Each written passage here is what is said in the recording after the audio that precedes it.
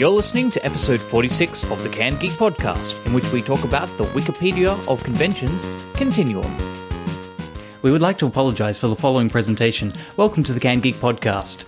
Ladies and gentlemen, we have a cabal, if you wish, of insane co-hosts today. Please introduce yourselves, one at a time. Oh my god, we're a cabal! I'm Carney. I'm Creighton. And I'm Logan, apparently. I've gathered these people together, not because I'd like them, but because... but because we recently went to a rather lovely convention in Melbourne called Continuum. It is a sort of science fiction, literary, everything type geek pod, where it has pretty much everything you could find. It's all a bunch of range of niche interests. It was all in that sci-fi spectrum. I actually had an absolutely wonderful time there. I was expecting it to be as per the normal conventions that we will attend, aka Manifest, Supanova, Armageddon, which are usually what you would call... If you got putty, and the putty was geeks, and you go splat and smush it all together, it's awesome, and it's rainbow, and it's sometimes slightly brown, and it's basically a big, awesome mess. It manages to hold together for about 4 days, and then it falls apart after Exactly. That must smell terrible, by the way. Continuum, as a contrast, was very conversational. It's as if instead of going to a dance club, you went to the speakeasy of conventions. You had some nice conversations. Everyone was eloquent and interesting and civil. And the convention space was very nice. It wasn't made of concrete this time. It was made of hotel. Not as many knife fights as there usually were. Yeah, I had an absolute blast done, and especially the audience participation. Yes, the thing that differentiates Continuum from many other conventions is the fact that the majority of the schedule is panels. People sitting down and talking, giving lecture-type, open discussion-type panels. At any one time, there's 3 or 4 panels. There's a couple of other type of events, but the vast majority is sitting down and listening to people and sharing and discussing ideas. And just to finish off my little preamble, Continuum was a Melbourne convention held on June 10th to 13th. Do they normally hold it on the Queen's birthday long weekend, or did it just happen? No, this time they moved it. It was previously held a week earlier, and they moved it so that it went from a 3-day convention to a 4-day convention, which is very nice. So you guys, we attended as our big media group, cabal, if you will, on the Saturday. And I attended on the Friday, Saturday, and the Monday, and we also had other friends of ours who I've talked to who attended the entire weekend. So I will fill out any gaps that you guys have. Sure. How was the Friday rating differently to the Saturday? Well, the Friday rated quite differently because it was free. Yes. It started a little bit later and ended about midnight. There were actually a number of panels that I would have really liked to have attended on Friday. Was there any that you enjoyed in particular? Friday got off to a pretty good start. I got in time just for one of the main events, which was the Great Debate. Following on from that was one of my favourites, which was hating the classics.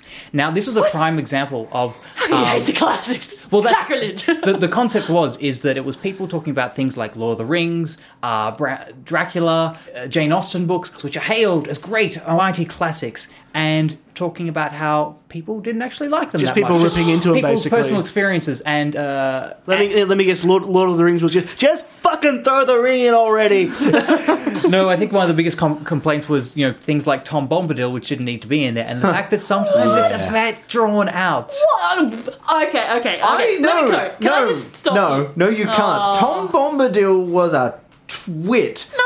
Seriously. You can't have Lord of the Rings without the trudge. That was kind of just one of, Tolkien's things. It makes Tom the journey Bombadil was seem a longer. nice, add-in for that wasn't boring for a second. So it's kind of integral. And, seriously, if you want the glossed-over version, look up YouTube or see the Lord of the Rings movies. And Carnival's reaction was the exact opposite of the kind of discussion that was going on in the panel. It was really awesome because even though people didn't always agree in why they hate the classics, we were at least interested in why we had differing opinions. It was the best example of a really good continuum discussion panel where it turned a group of strangers who had some kind of united interest into a group of friends who wanted to discuss things. And one of the great things about this panel is even if you didn't read a lot of these books, you at least knew what they were because they're iconic classics. Yeah. And also they explained enough in the panel so that you could understand their reasonings and join in the discussion.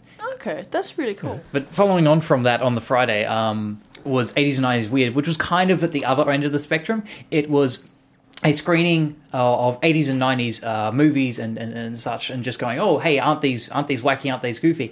But unfortunately, it had some organizational issues. They didn't actually start screening any DVDs until halfway through the 1 hour panel. Oh. And then there was only laptop speakers, so you couldn't really hear what they were saying. Oh, was that a technical And there was glitch? just a lack of preparation. I mean, they were playing off DVDs instead of, ripping the clips and having them prepared just to get ready to play Was them. it just a technical hitch? Was it? Or? They just weren't badly prepared. planned. It was just, it felt like they kind of rocked up with a stack of DVDs and decided to talk about them. Oh. That said, I am a film school snob who kind of has a certain level of expectation Yeah. for my film discussions. There was lots of, hey, has anyone heard of this? No, but yeah, let me tell you about it. And has anyone heard of this? Yeah, let me tell you about it. Yeah. Which, if you don't know what you're talking about, isn't that entertaining and really hard to follow and a little bit alienating. But most of the room seem to enjoy that, so, Okay. your mileage may vary. Yeah. All right, so that brings us to Saturday. Now we're on the day that we were all there and kind of talk about the panels that we had shared experiences of, and also things that when we split off and went to see different things. I know, we actually did a United Media thing and we were trying to cover the organisation, the mind boggles. What was the first one we rocked up and went to? Catherine M. Valentine's guest of honour speech. He did a reading 13 from... ways to... Of looking at space-time. That's right, looking Yeah. at space-time. But I actually really enjoyed this once I worked out what was going on, because I didn't realise that she was basically reading prose. And what it is it's creation myths from different parts of the world. Ancient Greek, Native American Indians. Yeah, things like that. And they were rehashed For a sci-fi as context. high sci-fi. So they'd be born of neutronium stars, and they would wipe the helium silt from their eyes. Instead of being, born of an egg and then wiping sludge away from their eyes. It was, far more sci-fi and grandiose. Yeah. And I thought it was there very was cool. very big scientific words laced in with the mythos. Yes. But interspersed with that, there was alternating chapters. Every second chapter was the story of a fictional science fiction writer, and It was a lot partly of her based on her own life experiences. Yes, most certainly. The science fiction writer. Yeah. And a lot of her formative experiences, in high school and as an adult, and her fears and experiences. It's good 'cause it still really- a stillborn child, failed relationships. Yeah, it really reeled The in concrete the one was my humanising element. favourite. It was as she was a child, she was walking along, and then she took a step that wasn't there. And fell into the concrete. And she was only there for maybe 15 minutes. But as a child, it Felt feels all like a day. very, very long time. And so it was the sort of thoughts that she put into it, which were things like, am I going to be stuck here? Will I have to eat my meals and, do my schoolwork from here in the concrete? Will people come along and pay $1 to see the girl stuck in stone? Yeah, I love the line where she said, "Will I turn to stone?" Yeah, That's just yes, a I was just wonderful thinking about childish that. thought. Yeah. So no, that was yeah. very cool, and it was very humanizing when she eventually stuffed up a word, because she seemed very. Because during this, I was having a look at her website on my iPhone, using the wondrous technology of the internet, and her photo when I first saw it seemed like one of those preppy prose "I am not going to smile at you because I am a poet" type photos. And I was like, oh dear. And listening to this very high-end prose... Well-read prose that was coming out, I was just like, oh, this lady might be a bit... Up herself? Yeah. Bit of a stick. Then she stuffed up a word. And she laughed, and the tension in the room just sort of left a bit. Yeah. And she was like, speaking it is a lot different to reading. You can read it a lot easier, but when you have to say it, even though you wrote it, you can stumble over some words. And so when it came about time to do the Q&A, she was actually far more relaxed, receptive and relaxed with the audience, which was really nice. Yeah. I found it actually like a soothing voice to listen to, because growing up, I would listen to a lot of books on tape on long car trips up to Sydney and beyond. So I found it of that beautiful sort of that warm American tone to her voice, where I can very much imagine that was, if there was a talking book, that she would do the voice. Yeah. I found it very nice to listen to. Yeah, you were in on that panel, weren't you, as well, Kyle? Yes, I was the person sitting next to you. Oh, yeah. I remember. That's right. No, we were sitting across from you guys. Sorry. What did you think of it? Oh no, I thought it was wonderful. My favourite parts were definitely the personal stories of this fictional science fiction writer. I have to say I'd agree with you on that. The science fiction mythologies were very intriguing, but they're also very, very hard to penetrate because they were so dense in their language. You can appreciate that it's a well written and well told, but there's just parts you just can't grasp. Just like when if you go to the opera, I'm no opera aficionado. I can appreciate it. I just can't grasps the complexities and intricacies of it. Yeah. But conversely, this tale of this fictional science fiction writer was very engaging and very humanizing. Yes. It was written from this... it was weaved well. You know, the way she sort of told it, it was just very good story writing, I thought. Yeah, it was from like a sort of an omnipotent perspective where she'd write about her husband, but talk about it as, you know, her future husband who would soon to be a mistake. Yeah. You know, very, very, what do you call it, like past reflective. Well, the first one that we went to afterwards was Fancraft. We were expecting... Here's how we made this awesome proper cosplay. It was more so, here's this awesome thing we knitted. Not always, but it was very low key. Like it was kind of like I made a couple of things. Here's a Doctor Who necklace or bracelet thing that I made. Yeah, and some photos I swiped off the net. It was a little not quite what we expected. I enjoyed it. It wasn't quite what I expected. I enjoyed some of the things that they found online the most. Specifically, the knitted portal turret. Was my absolute favourite. That someone had knitted a portal turret and then had a friend who knows electronics who recorded all the voice grabs from the Portal game and installed it with little motion sensor so that it would respond as per the game to you, so but it's squishy and adorable. So if you picked it up or if you tipped it over or if you whatever, it would respond accordingly. Yeah. Those were more the things that I would expect at the panel. I agree that like it was entertaining, but it's not really what I was expecting. It's kind of like they've grabbed the best things that they like off the internet, which anyone does they have over their a stuff weekend. too. But yeah, like, I liked much more what they made themselves, which was, you know, that little the steampunk glove and stuff like that, and how they sort of did that. I was more there to see what they do, what they craft, and how they do it, to get into the mind of how, you know, show and tell. Basically something physical, tangible you can touch, rather than just something cool my friend made in the US. But they did that, Carney. The first, like, 3/4 of the panel I was liked that better than the latter stuff. I think the latter stuff was unnecessary. Yeah, I was just going to explain that it was held in the smallest panel room, and so it was very intimate, and so it was wonderful the fact that they could show up a necklace at the front of the room and everyone could see it. They also passed it around, but it was such a small, intimate panel room that you could see their jewellery and things like that. You couldn't do it in any other space. Yeah. It'd be nice if the whole panel was that. That's what I was sort of getting The majority of the panel was. They were very prepared. They had lots of wonderful bits of jewellery, small accessories like gloves and armbands and things like that. They had a wonderful PowerPoint presentation that they had all prepared. Great material. And what it was essentially them sharing things that they created, and also I think the minority of it, I don't know how long it ran for, but I think only about a quarter of it was showing off other things people created. It was the tail end, but I thought it was a weak finisher, to be honest. They could have had some grandiose thing that they'd made. I quite enjoyed, actually, the feedback that people in the audience could ask about, like, where they went for stuff, what they do. That stuff was a lot more engaging. What is that fantastic I have resource? my notes right here. They mentioned Reverse Art Truck, which Yes. is in Ringwood for you Victorian people. And the other resource for people in New South Wales is Reverse Garbage, and both of those are great resources for collecting junk and things that you can use for your cosplays. I thought it was a very good delivery for people that aren't used to making things. For instance, there was the girl who made little necklace which she would wear to work, and she'd be able to pick the fans because they'd pick the necklace, or say, I just got these little Buddha things and some leaves, and it was supposed to be I'm a leaf upon the wind, which is her little fan bracelet to Wash from the Firefly series. So they're little things that people Subtle who geekery. aren't normally able to say, hey, I'm going to create this huge, wonderful thing, but still want to create something based upon their fandom, can be inspired because they're small, useful things. I quite like that. I was looking to learn more, but I'm not really against the fact that I didn't. Yeah, most of the pieces are very small and also very sentimental, and so it was mostly about them sharing the stories behind that those creations as well as showing them off. What was the next one we went to? I think we split up a little bit there. We did. I went to Free Culture, and you guys came in on the end of that, but where were you in the meantime? I went to the Team Matt versus Team David, the rematch what was that panel. like? So that was the Doctor Who Geekery Geek Out panel. For those of you that don't know, Matt Smith is the current incarnation of the Doctor, 11th whereas Doctor. David Tennant was the previous incarnation of the Doctor. So, yeah, and there that is was- hot debate about who is the hottest. Like Yes. Converses versus Bowtie. Was it a good debate?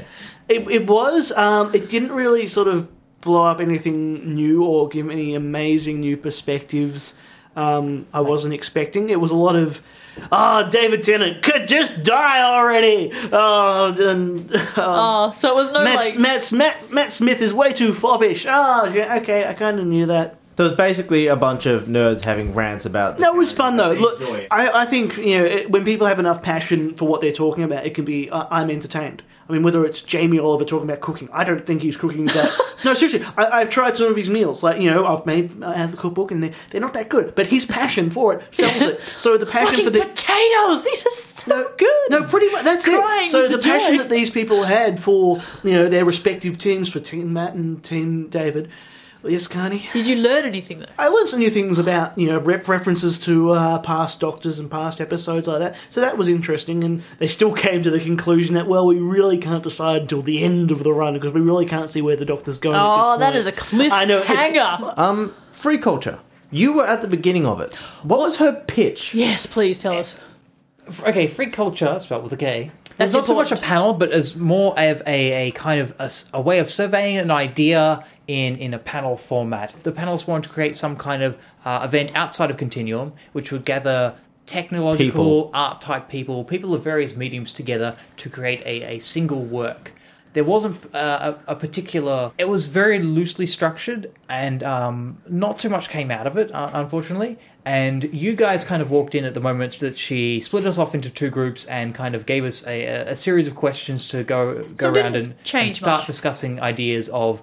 what are each of our main talents, and what would be a project that our group of 5 could work on that used each of our talents. Can I just read out the little blurb for it? Go. This is what enticed us to go to this panel. It's a good blurb. And it's important that freak culture. It basically says we're told art is only real if someone pays for it, and online sharing is bad. Balls to that. Freak culture is an evolving event for celebrating, showing off, and collaborating on things that we love to create, from writing to vidding to music and software. So the impression that we sort of drew from that was it's about the sharing of art rather than, say, keeping it to yourself or working on big and having it very closed doors. We were hoping it would be something like, well, why do you share? Do we feel the need to? Has the social Feelings and thoughts on it, if you want sort of a perspective on how it would come together, is that you get a bunch of people at school. And I know she didn't want to use classroom as a name, but we're going to anyway. It is the best example I can give, is that you take a bunch of people randomly from 2 to 3 classes that are matched together in the library, split them off into groups of 5, and tell them to put something together. Now, that's kind of what it felt like, because the biggest issue that we brought up with it was that you didn't have anyone directing each group. It was go find some nice people and get together and make something. But there wasn't anyone who was able to pull these skill sets in together. So as though I think it was a very novel idea, personally, I believe it's already being done on places like DeviantArt, where people be like, hey, here you've got a cool skill set. Would you like to be involved with this project I'm organising, with organisation being the key factor in it? Like, one thing that I have to bring up, because I was thinking it the whole time during, was what she's pitching, the idea that she's wanting to eventually do, we do that. We host art jams every now and again. Not quite as frequently as we want to, but we do it. You want people to rock up and be creatively inclined, be nice, be encouraging, hold a free sausage sizzle. Fuck, people will rock up for that sort of stuff. Like, it's free really hat. not hard.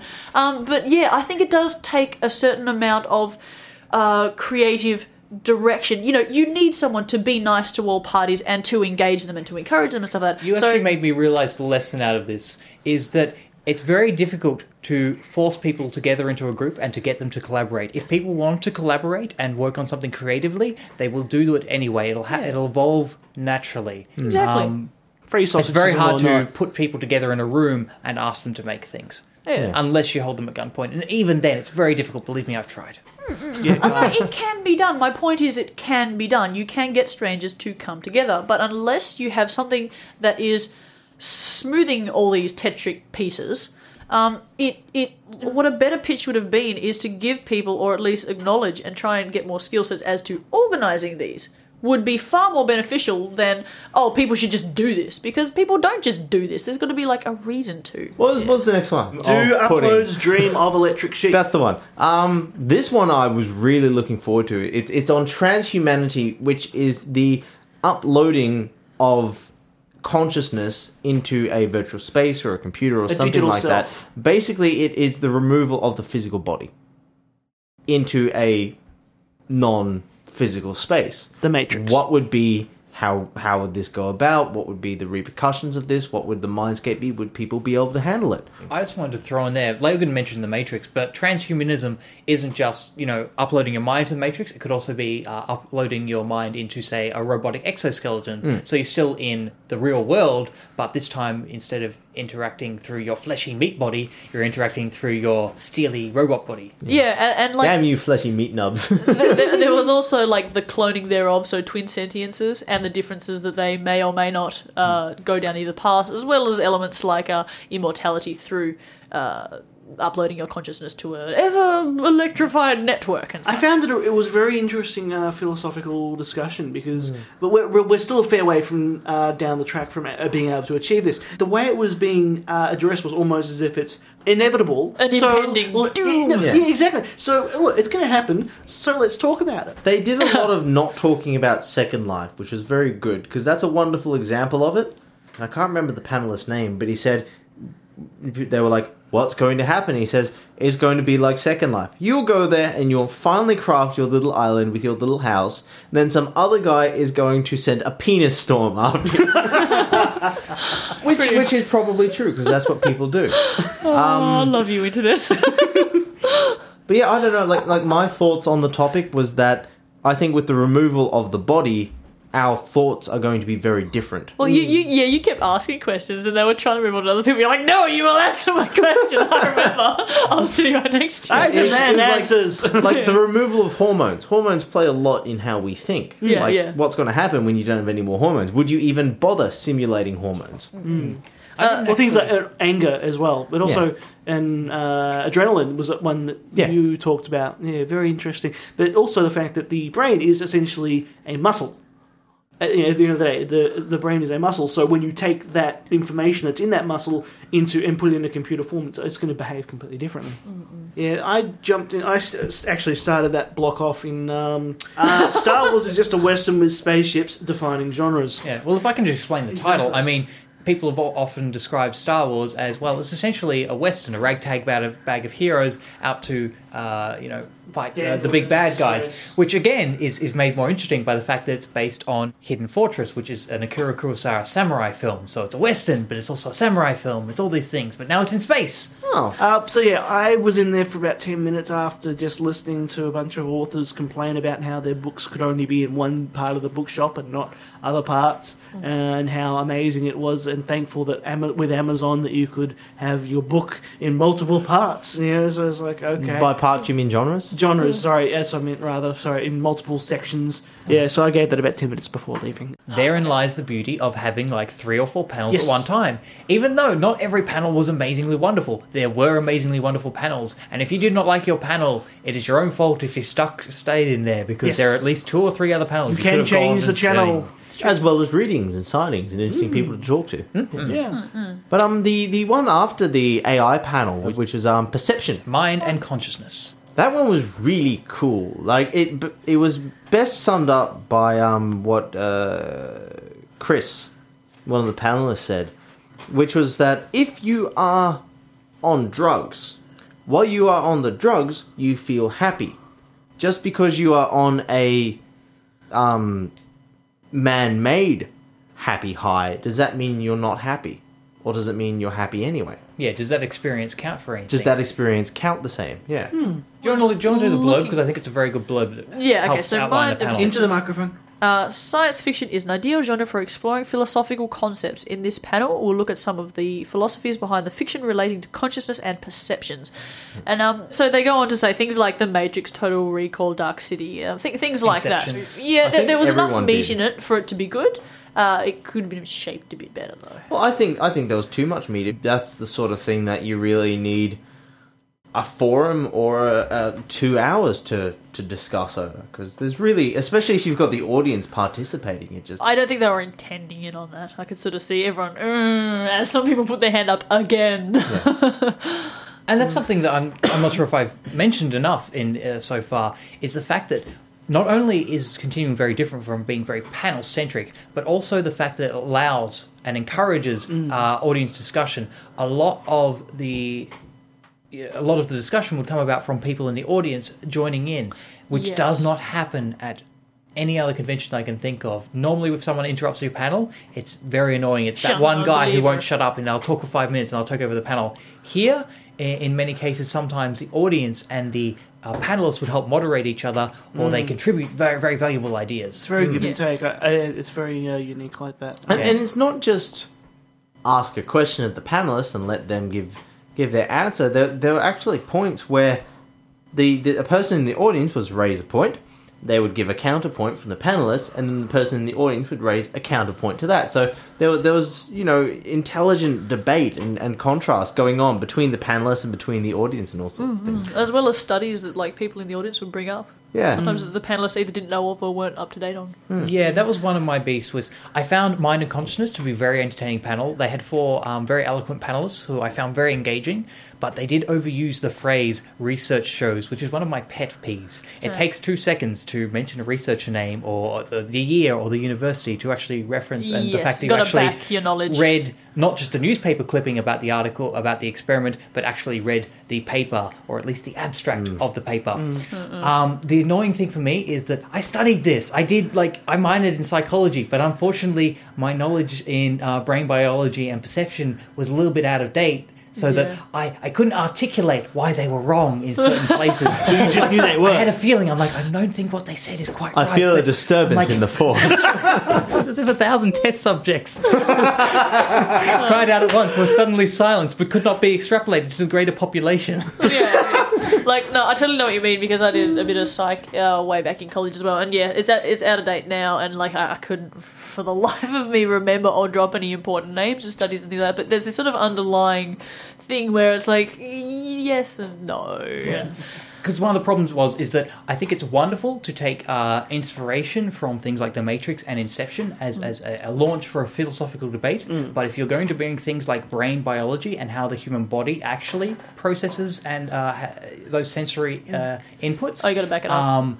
That's when you need to have some science behind it, because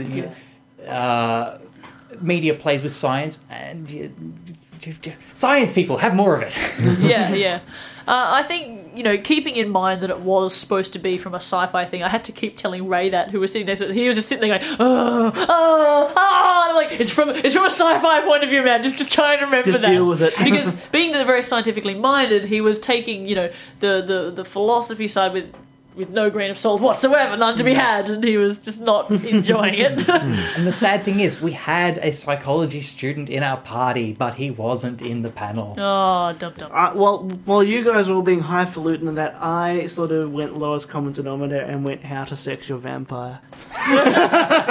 In my defense, I did actually initially want to go to see Dark Kingdom, Walt Disney pictures from 1979 to 1985, but unfortunately that was rescheduled for the next day when we weren't there, so this was my second pick. It was entertaining because they had a vampire fiction author. Well, I don't think there's vampire fact author. There should be. There should be. I'm actually kind of like it. We've kind of read the blurb a couple of times. I think it's a good kind of introduction for the audience to get the gist of what the panel was. So do you mind doing that? Are female vampires inevitably more monstrous than their male counterparts? Do male vampires represent anxieties about homosexuality? Can we explore how ideologies of gender and sexuality have shaped the depiction of Western literature's most popular fantasy monster? Can I answer those 3?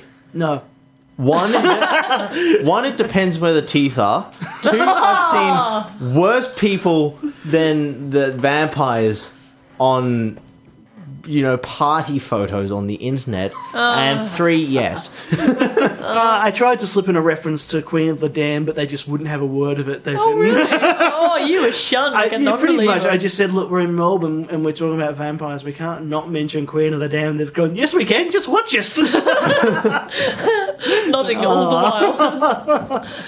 Yes, it was entertaining because the people on the panel did know their stuff. They, like I said, one was a vampire fiction author, and she had done a lot of research for her books, purposely to make them the opposite to what traditional vampires are. So she, her vampire, one of her main character is he's balding, he's overweight, he's not the sex. He's basically not the vampires in True Blood. If it's the author I'm thinking about, aren't her vampires impotent because of the blood flow issues? I think yes, yeah. I was going to ask that. The entire panel is called Vampires and Sexy, and one of the main things, at least with the male anatomy, is you need blood flow. And again, that comes back to the dating the undead panel. Yes, from last and she was actually a lot of teenagers. She was on the same panel. It was actually the same woman. I know, we have shared knowledge. I know. We're friends outside the show. I know this. No, but I'm explaining to these fun people here. No, don't tell anyone else for friends. But chance, did any of you catch the fancy wildlife panel? I wanted to. I really wanted to. Yes. But then Rose said... No, we did try to look at that, didn't we? Yes, we briefly ducked into it. I believe it was held by the two guests of honour. And that panel, while it was an interesting discussion about how they incorporate fantasy wildlife creatures into their books, what I was really hoping, and judging from the blurb... Actually, let's do the blurb thing again. Fantasy wildlife beyond the basics workshop. What do you use or create when you're sick of dragons and unicorns? An audience participation workshop hosted by our esteemed guests of honour, which is Dave Freer and Catherine M. Valentine. So what I was really looking forward to was a very kind of workshop-y type panel where they'd have hundreds and hundreds of images of the fantastic array of animals and amphibians. Amphibians are animals, but amphibians and insects and mammals and all these wonderful creatures across the planet that they could show and say, look at the wonderful variety of species we have on this planet. Hush, Carnival. Give me 2 seconds. Did they construct a unicorn out of fairy floss? No? Then get out. No. That was worth interrupting my spiel. But showing us the variety of wonderful creatures we have on this planet and say, look what you have for inspiration. And Azores. And just going to sources and reference images as building blocks for creating new animals that no one's ever heard of or imagined. This sounds good. No, yes, that's what it should have been. It was only talking. There was no prepared materials. There was no PowerPoint. Okay, I'm gonna preface here pop for my some balloon. game art, and I gotta say, video games are a fantastic place, and DeviantArt as well, for people to come up with these things. There was a dude who took a stag beetle and a rhino and a mountain and mixed them together into this big sort of bulky rock-covered tree-eating behemoth, and it was awesome. See, this is the kind of thing that also, if you're going to reference that, really needs a visual backup, because that sounds good. I am immediately, upon listening to this lovely podcast, wanting to go Google this to see it. Like, that would have been, like you said, an interesting way to visually show how awesome real-life animals can be, especially when you get to mix and freaking match. Like you say, it screamed reference material, needs reference material. This could be absolutely incredible, and then it was just very lackluster. Yes.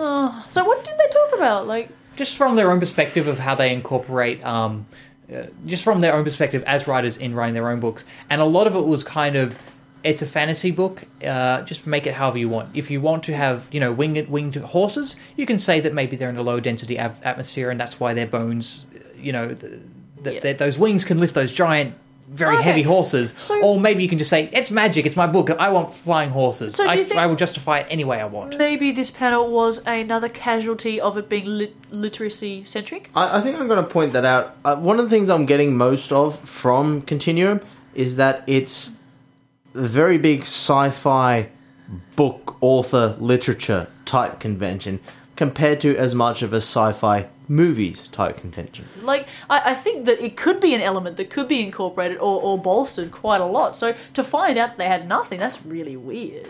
Well, actually, no, they didn't have nothing. It's just the panels you happen to see. I'm thinking of things like the Fancraft panel and the Lego panel had really great PowerPoint presentations. They were very prepared.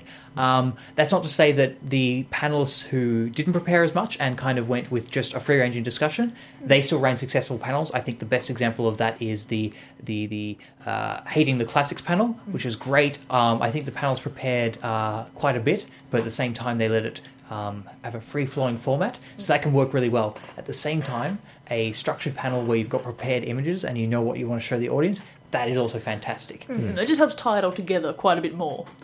Food for thought, as it were. So you attended Monday as well. Anything special from there? Yes, the Lego panel was quite entertaining. They could have just shown us a whole bunch of creations and said, look at all these cool things that they created, and we would have just clapped and laughed and it would have been amazing. However, they went a little bit a step further because they got really informed panelists. They had people who ran the Brickvention convention and were a big part of the Lego community in Australia. Brickvention is the premier... Lego convention held in Melbourne, Australia. That sounds awesome. And I should add right now, for those of you who are also in Melbourne, there is the Art of the Brick exposition, which is for free right now, happening at Federation Square during the day. Ooh. So, This sounds good. yeah, it's free. But these people talked about the Lego community and how, at one point, not unlike even to draw parallels to furry, at one point Lego kind of viewed the adult fans of Lego as kind of these strange queer people who were like, why are they still liking Lego when they're grown-ups? But have more recently started to embrace them. And there's these groups all around the world, generally called lugs, like Lego user groups. Yeah. Lugs, I love it. This sounds great. Yeah. You And lug it. Again, just like in the furry community, where in Australia we've got mid-fur, rad-fur, rib-fur, fur jam. Lug Fur is fur. in every major Furdo. event. Furdo. Furdo, yes. Oh my god, so looking Lug fur? In the Lego community, they've got Lug, which is Lego user group. They've got Slug for Sydney, and Mug for Melbourne, Adelug, Oh my god! and Brisbane are Bugs. I love it! And I love Perth it would be so- pugs. I'm trying to think of one for Taz, I'm just tugs, just doesn't sound good. So it was Darwin this would really be cool Doug. community where they talked about websites where they've got archives of where you can buy like individual bricks or bulk order bricks. So it's like, I want 1 million like 1x10s, and you can get it in all kinds of colours. You are shitting me. You can buy Lego wholesale. Yeah. Oh my good god, why doesn't the world know this? So it was a wonderful peek into. It's like, I like Lego already, but This is a this was fantastic a panel. window into.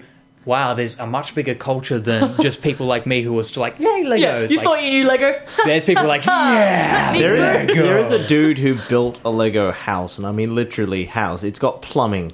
You turn on this like Lego like Taps and tap. everything, yeah. Oh my god. It must be a bitch. Any other to highlights clean. from Monday? What else do we No, have? it doesn't. You just knock down a wall. Larger living room.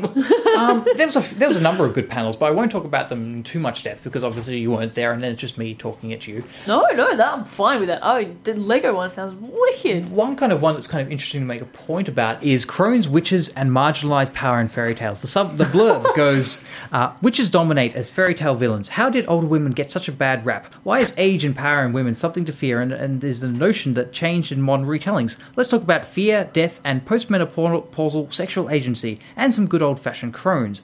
And so this was a very fascinating panel that was looking at things like how Disney, a lot of their villains are old women, like Entangled, Ursula in The Little Mermaid, Oh, yeah, classic. Snow in White. The Emperor's New Groove, Snow White. 101 There's Dalmatians. Cinderella's Sleeping Beauty. Cinderella's mum.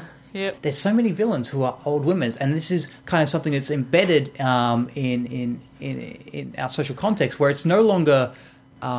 It's not really about sexism, but it kind of predates it. It's got that historical context of sexism. They talked a little bit about etymology of certain words, where there's words like scold actually referred to this kind of humiliating kind of torture device that women would wear in the streets if they were... I think Unfaithful. Unfaithful or just too naggy, I think it was. Sorry, I'm probably delivering second-hand if information. they scolded their husbands too much, they get scolded.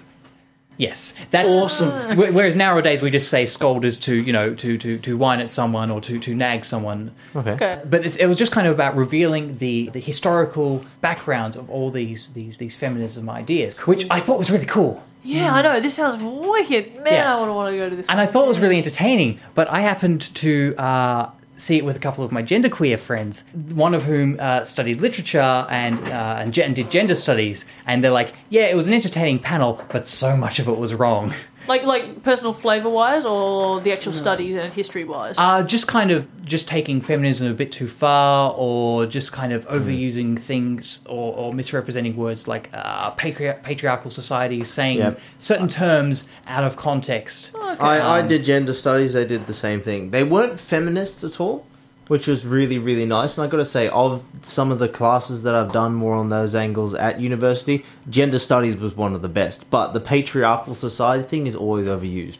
Yeah, and they were also put off a little by it because one of the panelists was also in the steampunk panel beforehand, and she said something about how women shouldn't wear corsets at all because they were used as a symbol to oppress women. Now, because of what they were, women shouldn't wear them now because of what they represent. And their argument was that, okay, so they used to represent that, but that shouldn't, just because something has a dated historical relevance, shouldn't stop a woman or anyone from wanting to wear a cassette purely for its aesthetic value. Oh, yeah. Okay. Well no, put. I can dig that. I gotta admit, to get the most out of Continuum, I'd say it would be worth putting at least 2 days aside, 3 if you can, because there seems to be so much good, intelligent discussion going on in a lot of these panels, and sometimes not so intelligent discussion, that to get the most out of it, you really kind of need to go there for more than 1 day. Like, we only attended the 1 day, unlike Kyle, and I feel like I sort of missed out on a whole bunch of these It's things. an intelligent brain massage. Yeah. It goes for a couple of days. It's very intense because panels are back to back, and it's like hour-long panel after hour-long panel. Yeah, It's very invigorating. I felt quite exhausted, like mentally drained. In a good way, I was like, oh my god, so much.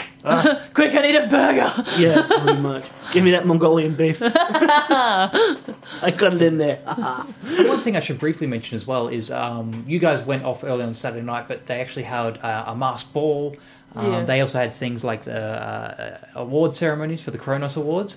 And the ball was pretty cool. Ray went along to that and actually danced. And, oh man, I should describe this as very cool. You go down and they've got a cardboard TARDIS. And you go through the cardboard TARDIS. It's bigger on the inside. And it's bigger on the inside. And it's like cardboard TARDIS. It's kind of tacky, but it's still well built enough to be cool. Yeah. But then you look in the center of the room and they've got the interior hub of the TARDIS. And it looks amazing. Oh, wow. Nice. Ray would have just wet himself. Oh, good. Wicked. We're going to get to see that. Were you hugging it?